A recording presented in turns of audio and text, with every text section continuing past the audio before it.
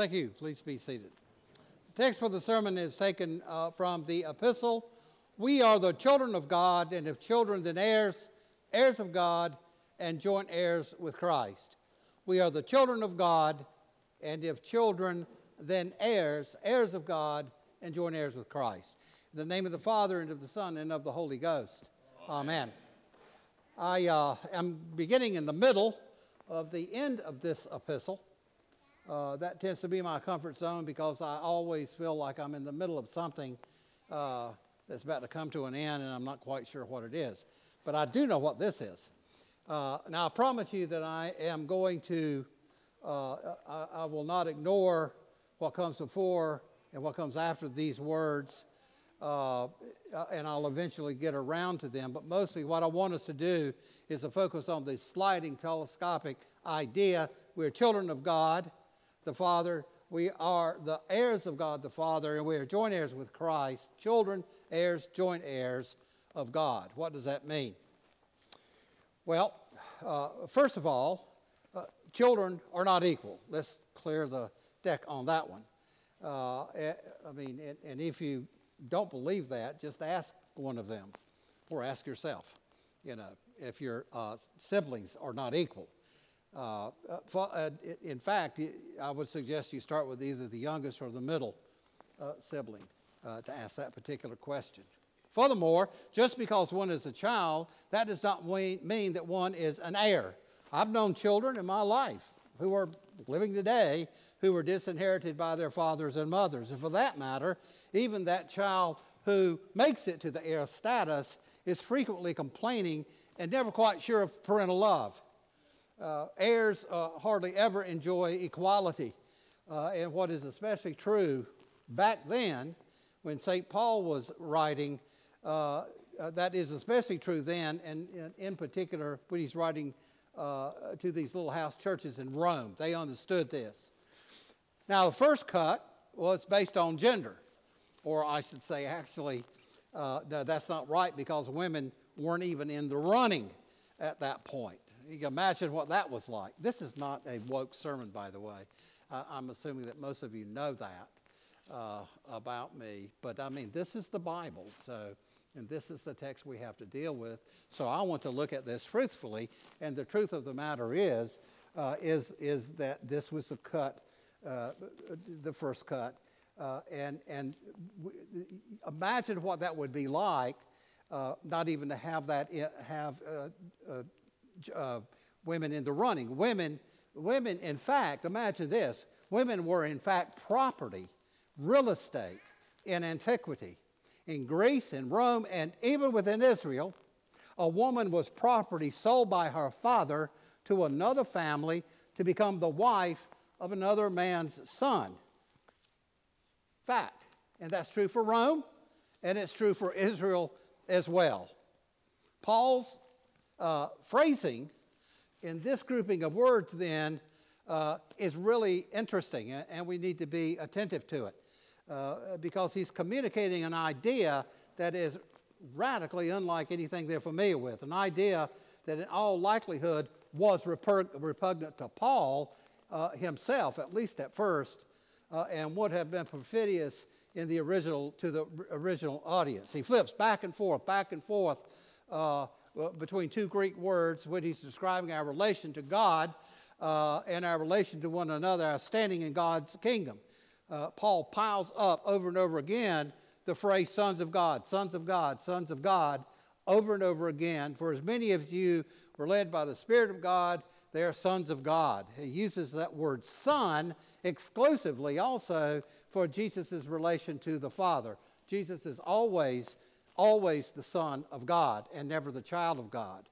The son, and in particular, the elder son, inherited the family's wealth and responsibility. But then Paul flips it on the Romans and others who are reading this with this passage. We are the children of God. And if children, heirs, heirs of God, and joint heirs with Christ. Now, let me just say this. Paul's a stylist. He has a particular style. When you read St. Paul's letters, you you say, hey, yeah, that's St. Paul. I don't think that Paul at this point stopped and said to himself, I've already used the word son too much. It's boring. I'm going to throw in another word, means the same thing, so that my readers don't get bored, like I might do if I'm writing something. I don't want to use the same word over and over again.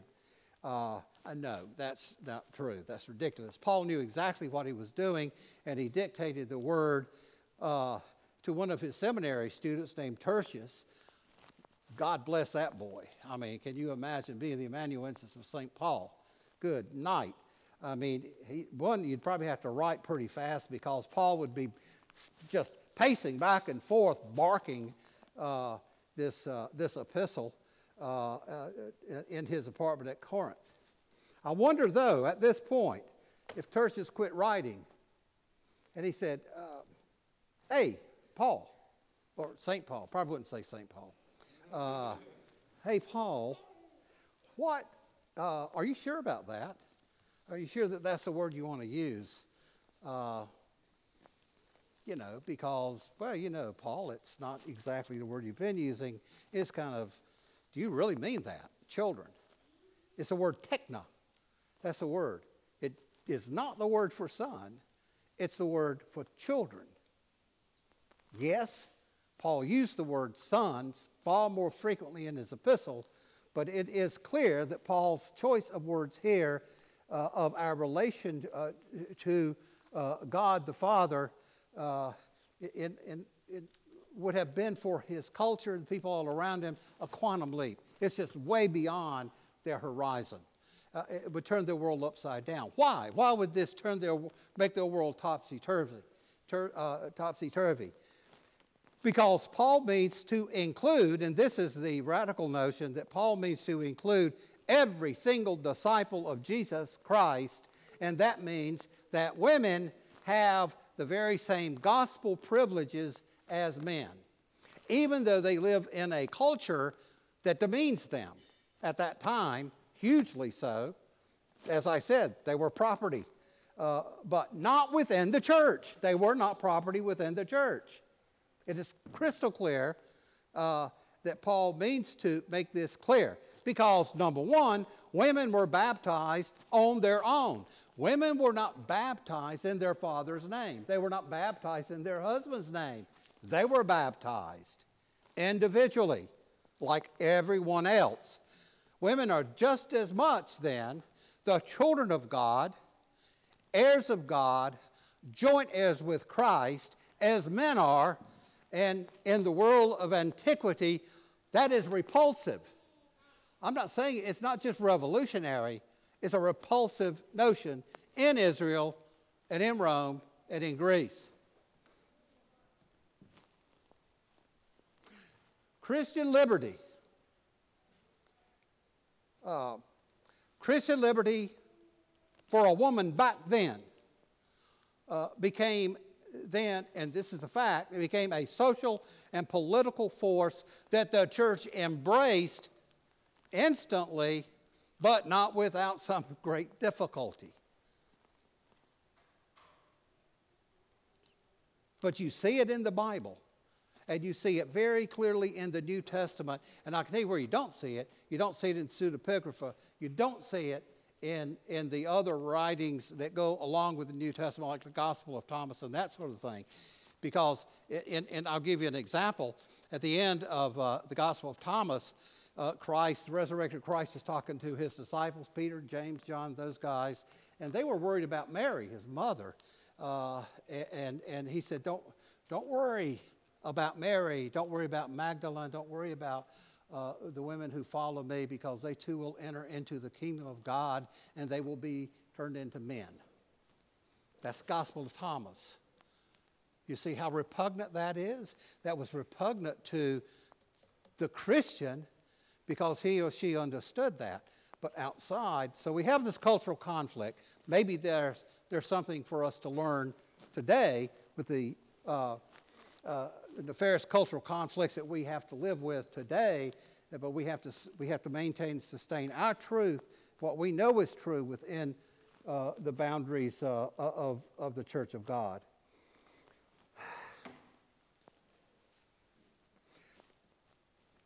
A daughter could not inherit her father's sheep farm, fact, or his vineyard. But she was perfectly equal to her brothers in Christ in the kingdom of God and the church, and everyone knew that the kingdom of God would outlast any sheep farm or vineyard or any other institution made by the hands of men. And so maybe that's a lesson that we can learn and in some manner apply to the world that we live in today. These are the conflicts that we have to learn how to, without just making up a bunch of rules, we have to learn how to walk as Christ would walk through this very difficult time. There's neither Jew nor Greek, there's neither male nor female, but ye are all one in Christ Jesus. Those are fighting words in Paul's day, because there's neither male nor female, but we're all one. Here's another curiosity about that set of words. We are children of God, and if children, heirs of God, joint heirs with Christ. Okay, so it's clear now, boys and girls, ladies and gentlemen, we're all equally loved by God the Father, and we are all his heirs. Well, what does that mean? An heir is one who inherits his father's wealth when his father dies, right? That's what an heir is. That's what happens. I have a friend whose father and mother died, and he inherited all of his family's wealth, and he loved his mother and dad, but he did tell me nothing was sweeter than getting money you didn't earn. Now, he loved his mom. You've got to keep all of that in context, remember? And by the way, that's a pretty good definition of grace. There's nothing sweeter than inheriting money and wealth that you didn't earn. So what does it mean for us to be heirs of God the Father? Does this mean that God the Father knows something we don't know? It's a family secret. He hasn't revealed it yet. Is God the Father going to die? Is he ready to turn the whole business over to the Son and for us to run? Well, we all know. We all know, because we're raised up on the Bible, we all know that one may be an heir and even receive one's inheritance before the death of the father. Don't we? We know that, because we know the story of the prodigal son. In fact, that's next week, Trinity 9. We have exactly that situation when the young son goes to the father and says, "Father, give me the portion of goods that falleth to me." The sad thing about this, the poignant part of that verse is that generally speaking, that would mean when you die, which is in a manner of saying, you're as good as dead to me now. And he, the father, divided unto them, his two sons, his living. Now I want to suggest to you that our Lord, in that parable, and in the epistle for today, is giving us some remedial instruction on how to rule the family, his family, when our time comes. And our time will come. God will not die. That's a foolishness. But we are yet his heirs, and we will share in ruling over his creation. I want to suggest that that's an not suggest, I mean, as a matter of fact, that is an eschatological event that we're moving toward, which is a co-regency with God over the whole creation. But I want to suggest to you that even that very notion takes us back to our original role as the husband of creation in the Garden of Eden. As husband, we were to dress creation. We were to keep it, to honor, to love, to cherish, and to garden the garden of God, and to bring it to bring creation to its full potential. And in what follows, the epistle for today, St. Paul presents a vision of a cosmic liberation of all of creation that will be liberated. It's also in John chapter 8. In what follows, a cosmic liberation that will result in a new earth, a recreated earthly environment that will be fit for God's restored and resurrected children. Paul gives us a vision of our destiny as a children of God that includes the destiny of the earth, from whose own soil and substance the hand of God sculpted our bodies in the first place. And from her gardens, from her rivers and streams, birds, beasts, and reptile, a redeemed order of creation will come together as a fit habitat for the children of God. The gardener, the last Adam, will return to his garden with his joint heirs in tow. That's my first point. Second point, last point I want to make, goes back to the beginning of this epistle. But if ye through the Spirit do mortify the deeds of the body, ye shall live. Mortify the deeds of the body, ye shall live. So we're still waiting for God's finishing up. And we are here in the middle of the end. And we show our allegiance to our family by following the lead of the Holy Spirit. That's what he says over and over again, be led by the Spirit. As heirs of God, we need to learn how to love and to respect this part of creation that we call our bodies of flesh. We are fleshly creatures. God loves flesh, but our flesh makes a dangerous navigator in life. When we put flesh in the driver's seat, it will steer a course away from the Spirit of God naturally. Flesh cannot be in the driver's seat. Well, it can be, but you don't want it to be. Flesh will seek to feed its appetites and ambitions, and that will nurture pride and self-centeredness. Now, as a caveat, let me just say, not all deeds of the body are to be put to death, because the body is God's instrument for good in creation. The body of God's creation, it is His creation, and we owe an appropriate debt to the body. I'll give you a simple example, and you can think, you've probably thought of many yourself already, but you can think of others.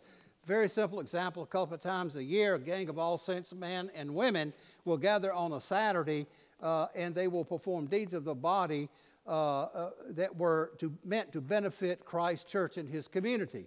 We mow the lawn. We trim the trees and well, not we, because as you who do it know that I'm frequently not involved with that, because I'm studying very hard to do a sermon the next day. Okay.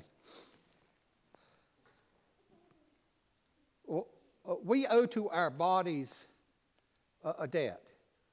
Food, warmth, medicine, rest, clothing, and other good things that God has made. When Paul says that we must put to death the deeds of the body, he's not calling us to punish our bodies for being bodies of matter. We are to attend to our bodies, but we are not to permit our bodies to become the mistress or master of our life. And that's the main point that I want you to see. Because it's a poor master. Your flesh on its own will not cry out, Abba, Father, but our flesh will lead and follow the Spirit. If you allow your bodies to pilot your life, you will follow the lead of the flesh. And if you allow that to become the dominant force of your life, that's the way of death. It just is. I mean, because the body's going to die anyway. You cannot be a debtor to the flesh and also be led by the Spirit of God. There is no there is no such thing as a heaven with little pieces of hell in it. And we're moving toward heaven. Furthermore, there's no hell with little pieces of heaven in it either.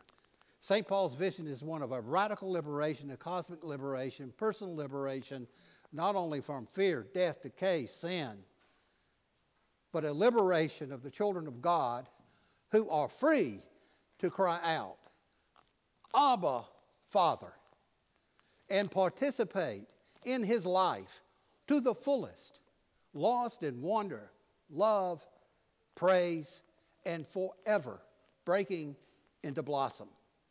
In the name of the Father, and of the Son, and of the Holy Ghost.